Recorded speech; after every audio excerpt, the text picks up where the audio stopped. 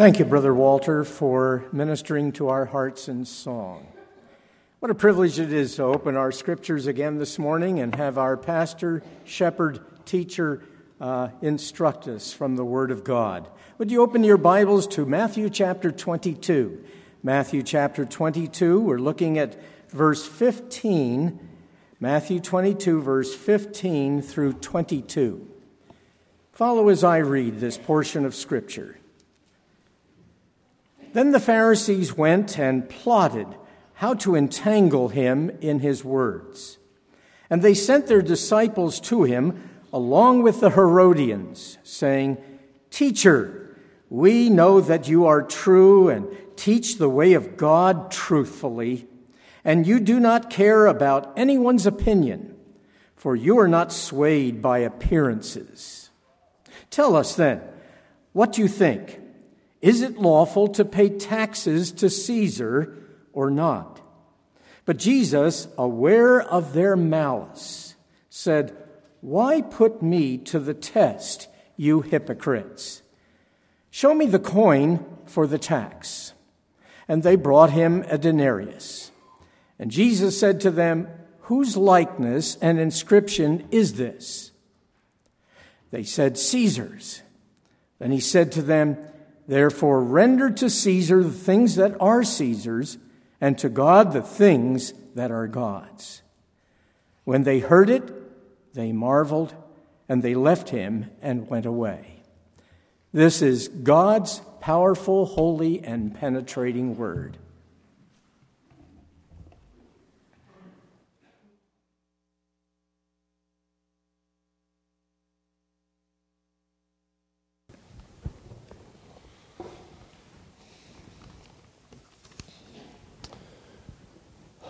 What do people want in their leaders? I submit to you that one thing that is very important that people want in their leaders is they want their leaders to be true, genuine, authentic, real. We want our leaders to be in public what they are in private. In short, we want our leaders to be people of integrity. This morning, we are going to see a stark contrast between the lack of integrity in the Pharisees and the supreme example of integrity in the Lord Jesus Christ. And so this morning, as we look at this passage, I'm going to be focusing on lessons to be learned from Jesus' integrity. Lessons to be learned from Jesus' integrity. Those lessons will come at the end of the message. But first, we notice that Jesus acted with integrity even when others did not. Jesus acted with integrity even when those around him were not acting with integrity. Notice with me Matthew chapter 22, verse 15. It tells us that then, that was after the parable that we looked at last week, then the Pharisees went out and plotted how to entangle him in his words. The Pharisees and Herodians were not acting with integrity when they came to Jesus. They were actually scheming against Jesus. Verse 15 tells us that they were plotting against him. When they were questioning Jesus, they were not seeking truth or a better understanding of the Scriptures. Instead, they were setting a trap for Jesus. Notice the end of verse 15. They plotted how to entangle him in their words, how to ensnare him in a trap. Jesus knew that they were not acting with integrity. He knew that they were motivated out of a desire to do him harm. Notice verse 18. But Jesus, aware of their malice, he knew that they were up to no good. He knew that they were acting in accordance with their hatred for him. They were acting out of malice when they asked him this question. Jesus knew that the question they asked was meant to be nothing more than a test. That is a means of bringing Jesus down. Notice verse 18. But Jesus, aware of their malice, said, "Why put me to the test? Why are you creating a situation designed to make me fail? Why are you doing this?" He was very much aware of their insincerity. And not only was he aware of it, but Jesus confronted them concerning it and exposed it to the crowd. Notice verse 18. "Why put me to the test?" Now these words, "you hypocrites." Jesus confronted his questioners by calling them hypocrites. And he exposed them to the crowd by addressing him in this way publicly. Jesus publicly declared that they were hypocrites. A hypocrite literally is a person who is masked. M-A-S-K-E-D, masked. You think of the symbols for theatrics, and you may know that there's a smiling mask for comedies, and there is a frowning mask for dramas, the symbols for the theater. Well, in ancient days, many times the actors wore masks. They were playing a part, and they wore a mask to convey the essence of that particular character. Well, here Jesus is saying, why are you masked? Why are you a hypocrite? Why are you two-faced? Why are you saying one thing and doing another? You're acting like sincere questioners when I know that you're up to no good. You're up to malice. You're up to harm. You want to do me in. They were feigning their sincerity, their religious piety. However, the Pharisees' lack of integrity did not serve as a reason for Jesus to respond with a lack of integrity on his part. He maintained his integrity when others did not. There's an important lesson for us. For we are surrounded in society with people who do not have integrity. People are going to disappoint us. Religious leaders fail us. Co-workers may want to discredit us or shame us. People may actually scheme and plot our demise. They want us to fail. A co-worker may set you up. An enemy may ask you a question before others in order to embarrass you, in order to shame you. You are going to encounter a lack of integrity on all sides. But no matter what we face and experience from others, we are to maintain our integrity. We remain faithful to God. We are to continue to do the right thing. We're to respond in an appropriate manner. Jesus maintained his integrity even when surrounded with people of no integrity. Secondly, Jesus was well known for his integrity. The people knew that Jesus was a person of integrity. The questioners spoke of Jesus' integrity. Notice verse 16. And they sent their disciples. This is the plot. They sent their disciples to him along with the Herodians, saying, "Teacher, we know that you are true and teach the way of God truthfully, and you do not care about anyone's opinion, for you are not swayed by their appearances." I'm looking at this first phrase in the middle of the verse where it says, "Teacher, we know that you are true." NIV translates that, "We know that you are a man of integrity." Good translation. We know that you are a man of integrity. To address Jesus in this manner would have the crowd's approval, for the crowds believed that Jesus was a man of integrity. That did not shock the crowds. That's what they expected. These false questioners came to Jesus And their preface is, Jesus, we know that you are a man of integrity. And now notice how they describe that integrity. They said that Jesus taught the Word of God accurately. Verse 16, Teacher, we know that you are true and teach the way of God truthfully. We know that you are true and teach the Word of God truthfully. He taught it accurately. What Jesus taught from the Word of God was true. That is, that when Jesus taught, he taught in keeping with the Scripture's intent and meaning. He didn't distort the Scriptures. He did not alter the Scriptures. He did not misuse the Scriptures. He did not take them out of context. He didn't manipulate the Scriptures to make them say what he wanted to say. He was a person of integrity. What the Scriptures meant to say, he said. And he interpreted them accurately.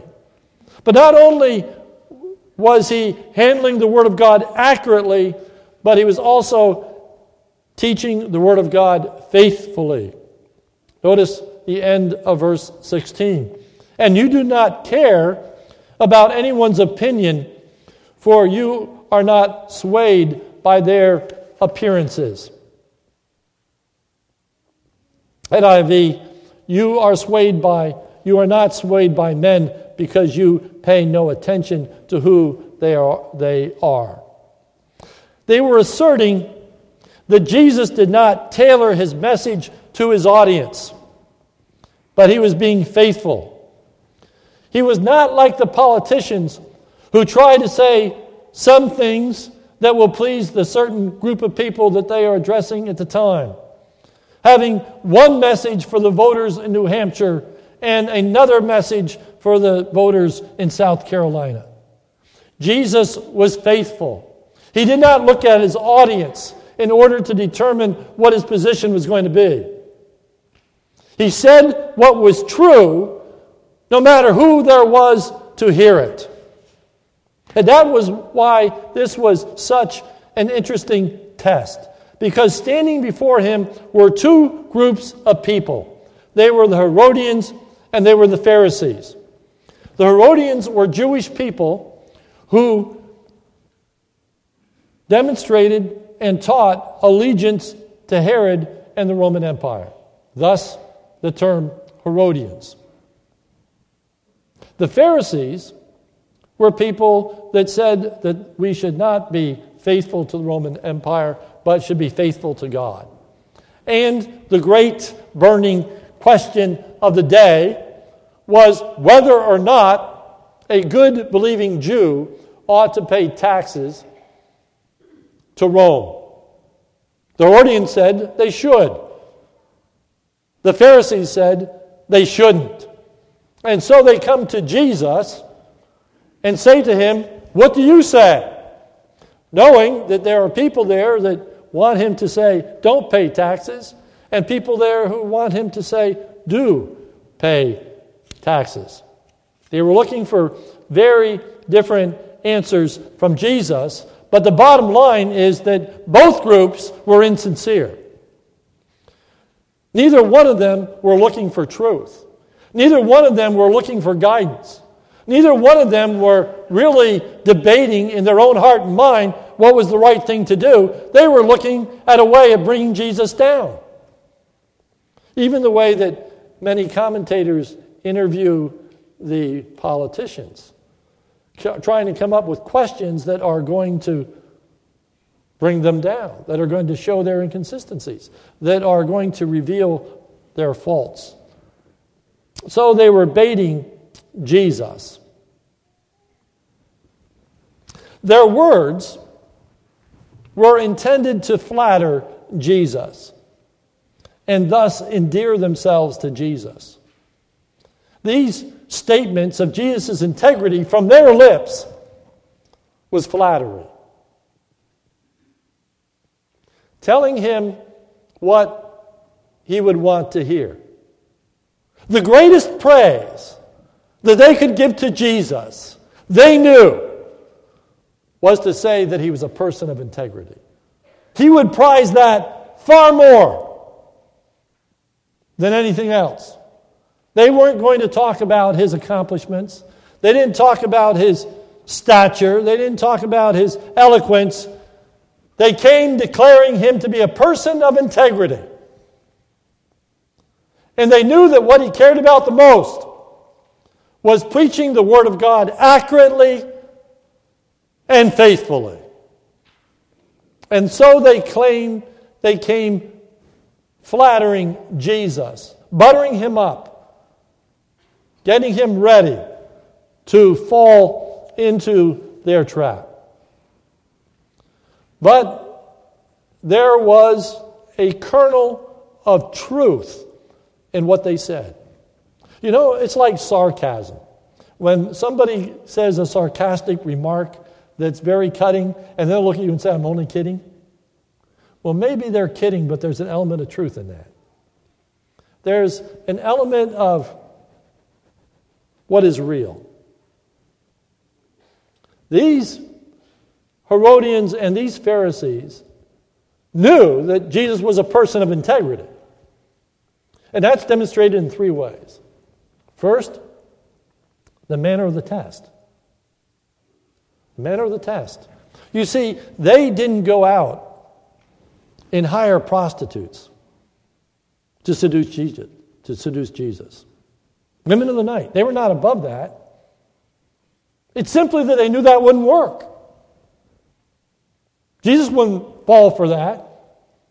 Jesus was a person of integrity. He wasn't going to enter into an illicit relationship with a prostitute. Second, the test was not like that of Judas. They were going to pay Judas to betray Jesus. In fact, this very afternoon, they're going to enter into a relationship with Judas in which he's going to be paid 30 pieces of silver in order to hand Jesus over. They knew they couldn't pay Jesus off, that they could keep him from teaching the truth of God's word by paying him, because he's a person of integrity. He couldn't be bought. They knew that if they were going to find fault with Jesus, it would have to be in his zealous commitment to God and his word.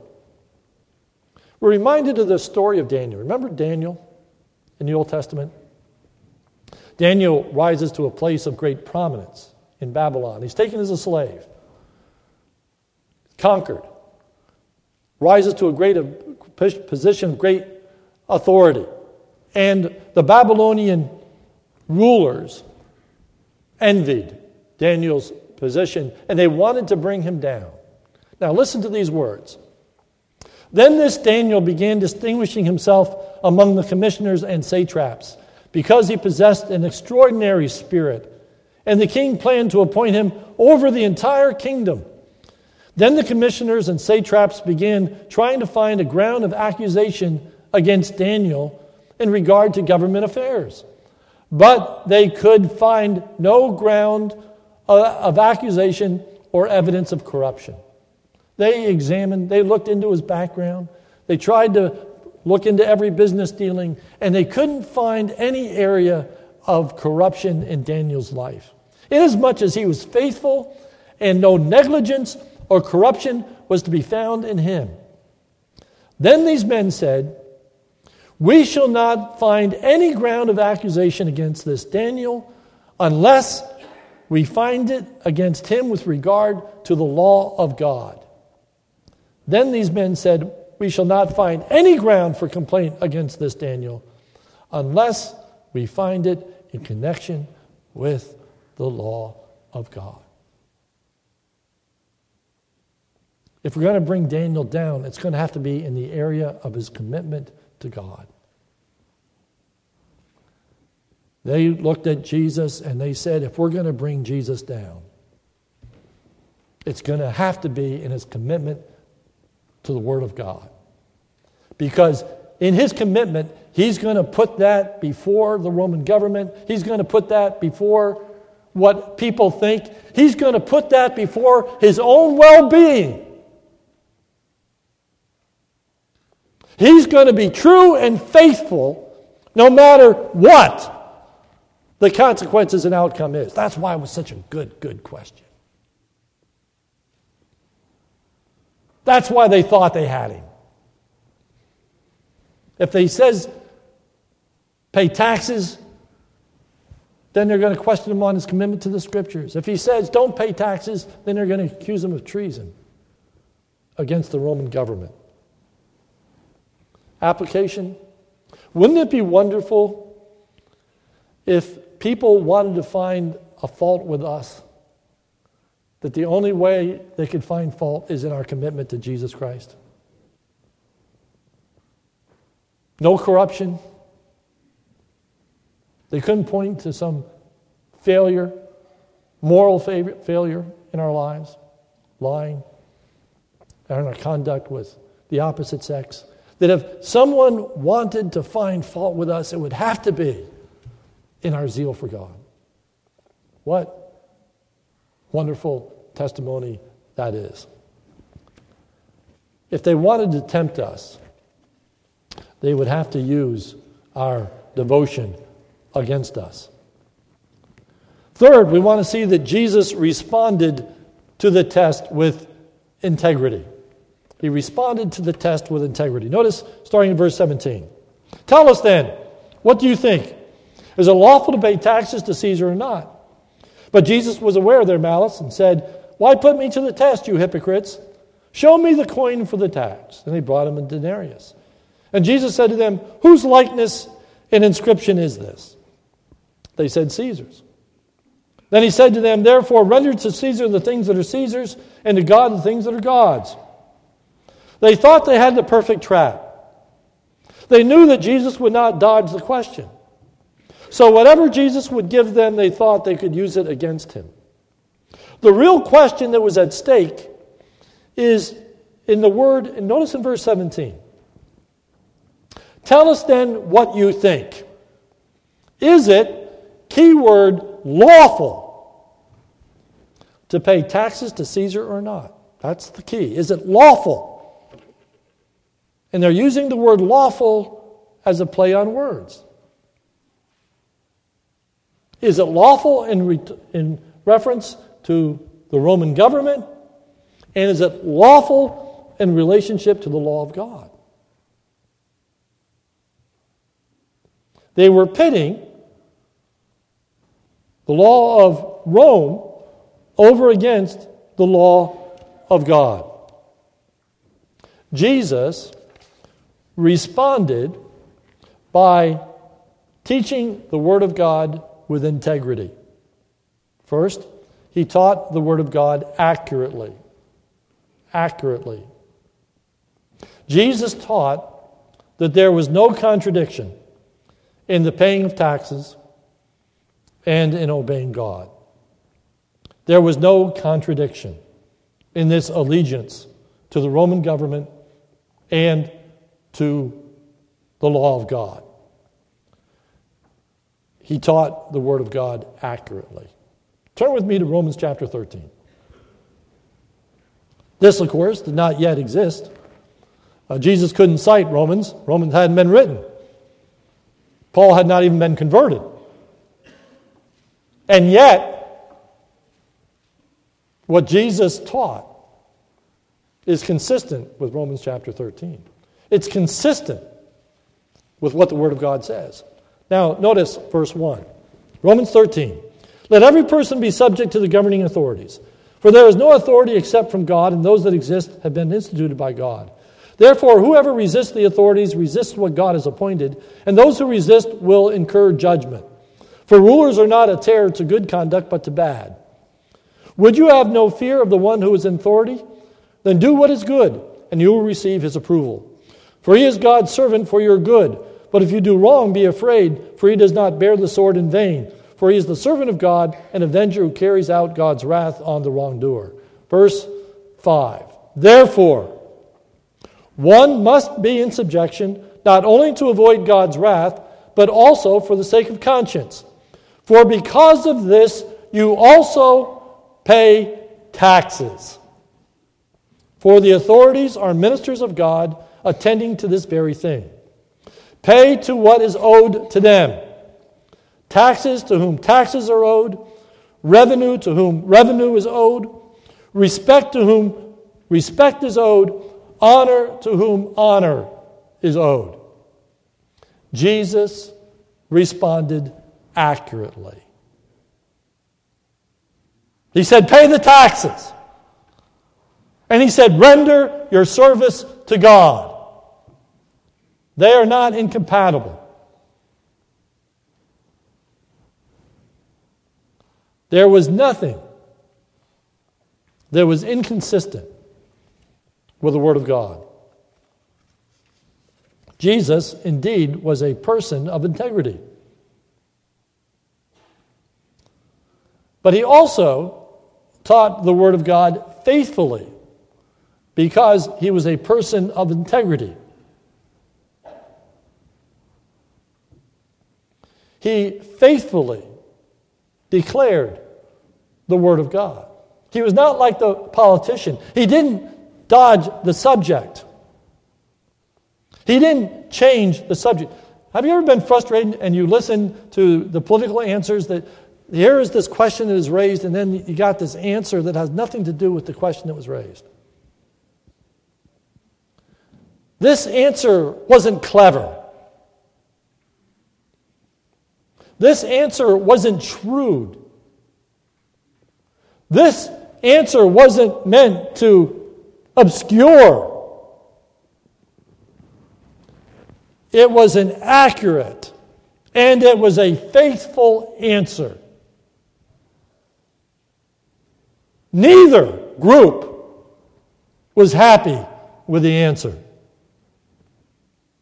For the Pharisees heard they were to pay taxes. And the Herodians heard that they were to be faithful to God in all of this. And so he ended up pleasing nobody.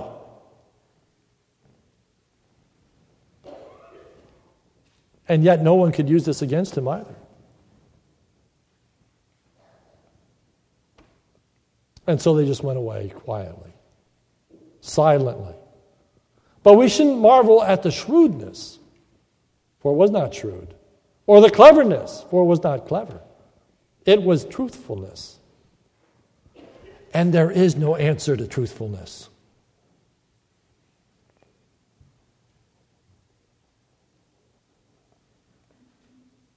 There is no answer when we have been accurate and we have been faithful. Jesus indeed was a person of integrity. They were amazed by Jesus' answer. Notice verse 22. When they heard it, they marveled. Jesus' answer was marvelous because it was revealing in a number of ways. Jesus' answer was revealing of their hypocrisy. Jesus revealed their hearts. When they were convicted, they did not repent. They simply went away, verse 22, and they left him and went away. His answer had no real impact on them because they weren't seeking the truth. They just said, wow, that was a pretty good answer. But they did not repent. His answer revealed the truth of God. For all who were gathered there, who sincerely did wrestle with this very question. You see, it wasn't a question taken out of the blue. It was a relevant question. It was a pertinent question. It was one that was hotly debated among Jewish people. That's what made it so good. There were people there, not the Herodians and not these Pharisees, but there were people in this crowd, he's in the temple, who really are wondering, when this question is raised, what should we do? And they heard the truth. And they were instructed. And they were benefited. And they were helped. And they knew now what they should do. His answer was revealing. It helped others. When we are true and faithful in our response to people's questions, We help those who, even when the question is raised insincerely, there are other people in the midst who hear the truth. The person who raises the question at the water cooler just to embarrass you or shame you. But when you answer accurately and faithfully, the other people in the around the water cooler are benefited. They're helped. They understand the truth. He remained true in teaching them accurately. He remained true in teaching them faithfully. So what are we to learn about people of integrity? First, may we be the kind of people that if someone is going to find fault with us, as I've said, let him find fault with us in our commitment to His Word. May we understand that we live in a very difficult day and in an age in which people have a hard time understanding the proper relationship of commitment to human government and commitment to God's Word.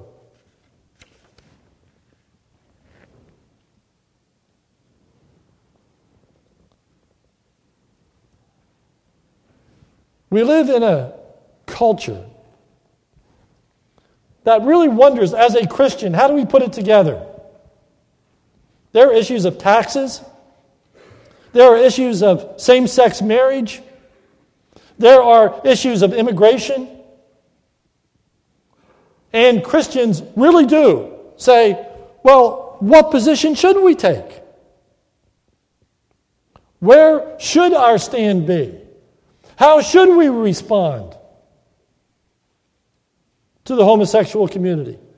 And so on. There are sincere questions. There are also a whole host of people who love to raise these questions only to divide, only to try to ensnare us, to entrap us, to get us to say something that is going to discredit us or shame us, or prove ourselves to be people of hate or people that are discriminatory, whatever the case may be. So it is important that we be people of integrity, which means, first and foremost, that we teach the Word of God accurately. Painstakingly search the Scriptures to know what it says. So we don't just please people on either side of that spectrum. People that want us to come down hard, or people that want us to be extremely loving and kind and gracious. There are people who want us to take every position under the sun. We need to be people of integrity. And that means handling the Word of God accurately. Whether formally or informally. Whether in a Sunday school class or riding in a car and your passenger flippantly asks you a question about something in the political scene or in society. We must answer accurately. When people talk about divorce, when people are talking about the hardships in their family, when people are talking about the things that are going through, we have to be people of integrity, which means we handle the Word of God accurately. Some people raise questions insincerely, trying to disprove the Scriptures or undermine our faith. They are dishonest, manipulative, and cunning. Sometimes they twist the Scriptures in order to use it against us. But again, just because other people act with a lack of integrity doesn't excuse us. Even though there are many who lack integrity and twist and abuse the Scriptures, we can't be like them. We must be people of integrity. We must remain calm, we must remain gracious, and we must speak the truth in love. For some in our hearing really do want to know what the Bible says. For there are people that really don't know. what is the proper Christian perspective. They really don't. They are so confused. They go to the Christian bookstore and they can find a book that advocates or is against everything. And they're pulling out their hair. And they're ready to throw up their arms. We really do need to know what the Word of God teaches.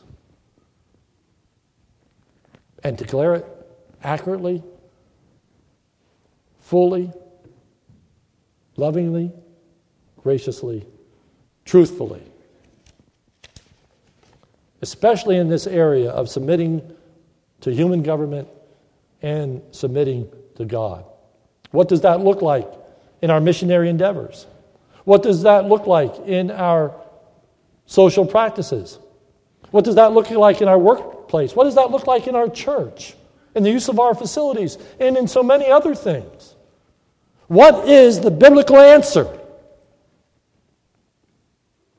That's what we must know, and that's what we must adhere to as people of integrity.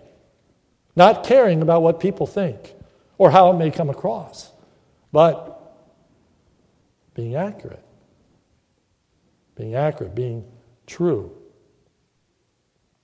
And then we must be people of integrity by handling the Word of God faithfully. Faithfully. That is, in every situation, we respond as we should. Even in situations where traps are being set. Even in situations where people are just trying to undermine us, we're still faithful to what God's Word says. We must remain faithful. Speaking openly and forthrightly of what the Bible says to our generation in the many social ills that we encounter. That means tomorrow when you go to the workplace, that means when the opinions flow, when the conversations enter, when people are talking about the debates, when people are talking about the political spectrum, when people are talking about homosexuality, when they're talking about all these things, it means at that moment and that time, what you say is accurate to the Word of God and you are faithful in speaking up.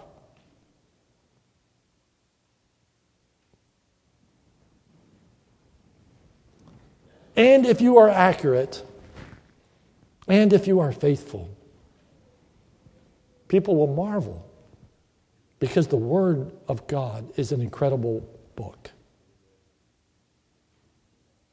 It really has solutions. It really has answers. It really does take into consideration things that we don't normally think about in these struggles. The problem is that the church, Christians, give overly simplistic answers to very complex questions. Answers that are not well thought through. Answers that many times aren't biblical, but are Christianized prejudices. And said with such vehemence and such anger and such hatred or whatever that it just totally does not reflect the person of Christ. He didn't get angry. He didn't threaten. He spoke accurately and faithfully. Jesus is going to the cross. 3 more days, he's going to die. He died as a sinless human being on that cross, for he was a person of integrity. He did not sin in any area, including in this test. May we be people of integrity in every area of our lives. May we struggle to be morally pure. May we fight to be honest. People who aren't corrupted. People who are seeking to obey the Word of God in every facet of our lives. May we be people of complete integrity. Not privatizing our faith. Not just being Christian in one aspect of our lives. Not just on Sundays. not just publicly, but privately, in our own viewing habits, in our own thoughts, in our own meditations, in our own agendas. May we be people of integrity. May we be accurate in teaching even our 5-year-old children, teaching them correctly the Word of God so they don't have to unlearn what they are learning when they're 5. May we say what is true and accurate even to our Christian friend who may not agree with us because they don't agree with the Bible. May we be accurate. May we be faithful. Faithful. Again, not with malice, not with anger, but in meekness and lowliness.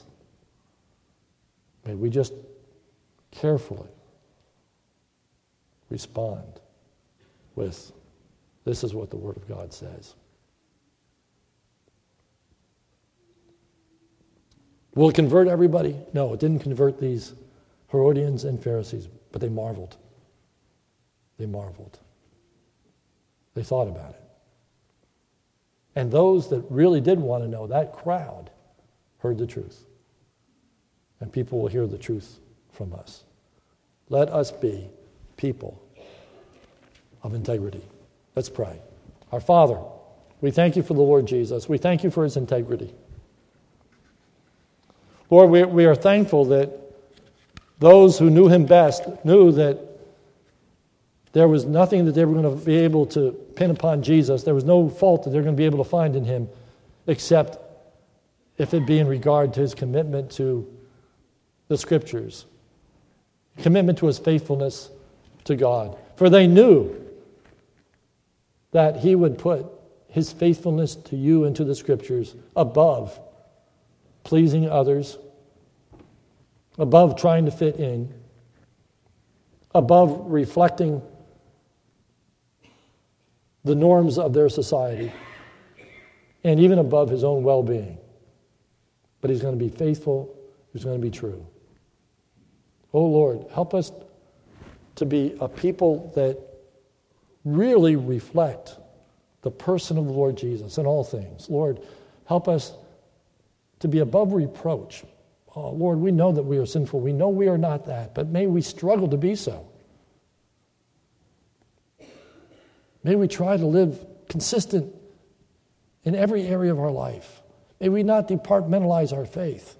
May we not be concerned only about one thing. But, oh Lord, may we do all that the Word of God teaches us, positively in fulfilling the law and negatively in not breaking the law. And, oh Lord, just help us to be people of integrity with respect to your Word, painstakingly handling it accurately, as these Pharisees did not, as they had developed an understanding that was widely held. Sounded good, as though they were so committed to God that they would not pay these taxes. Lord, we live in a society where there are some people, even now, saying we shouldn't pay taxes if we're Christians. Oh Lord, help us to know what the Word of God says about everything. And Lord, we can't. We know that. So help us better understand. Help us better approach these things. And Lord, help us to be faithful. Not to be silent. Not allowing ourselves to be silenced. But Lord, when asked, may we respond kindly, graciously, but yet, Lord, with integrity. Thank you for the example of the Lord Jesus. Thank you for that integrity that has saved us in our lack of integrity. Thank you that you forgive us all of our sins in the righteousness of Jesus Christ. We praise and honor him. For it's in Jesus' name we pray. Amen.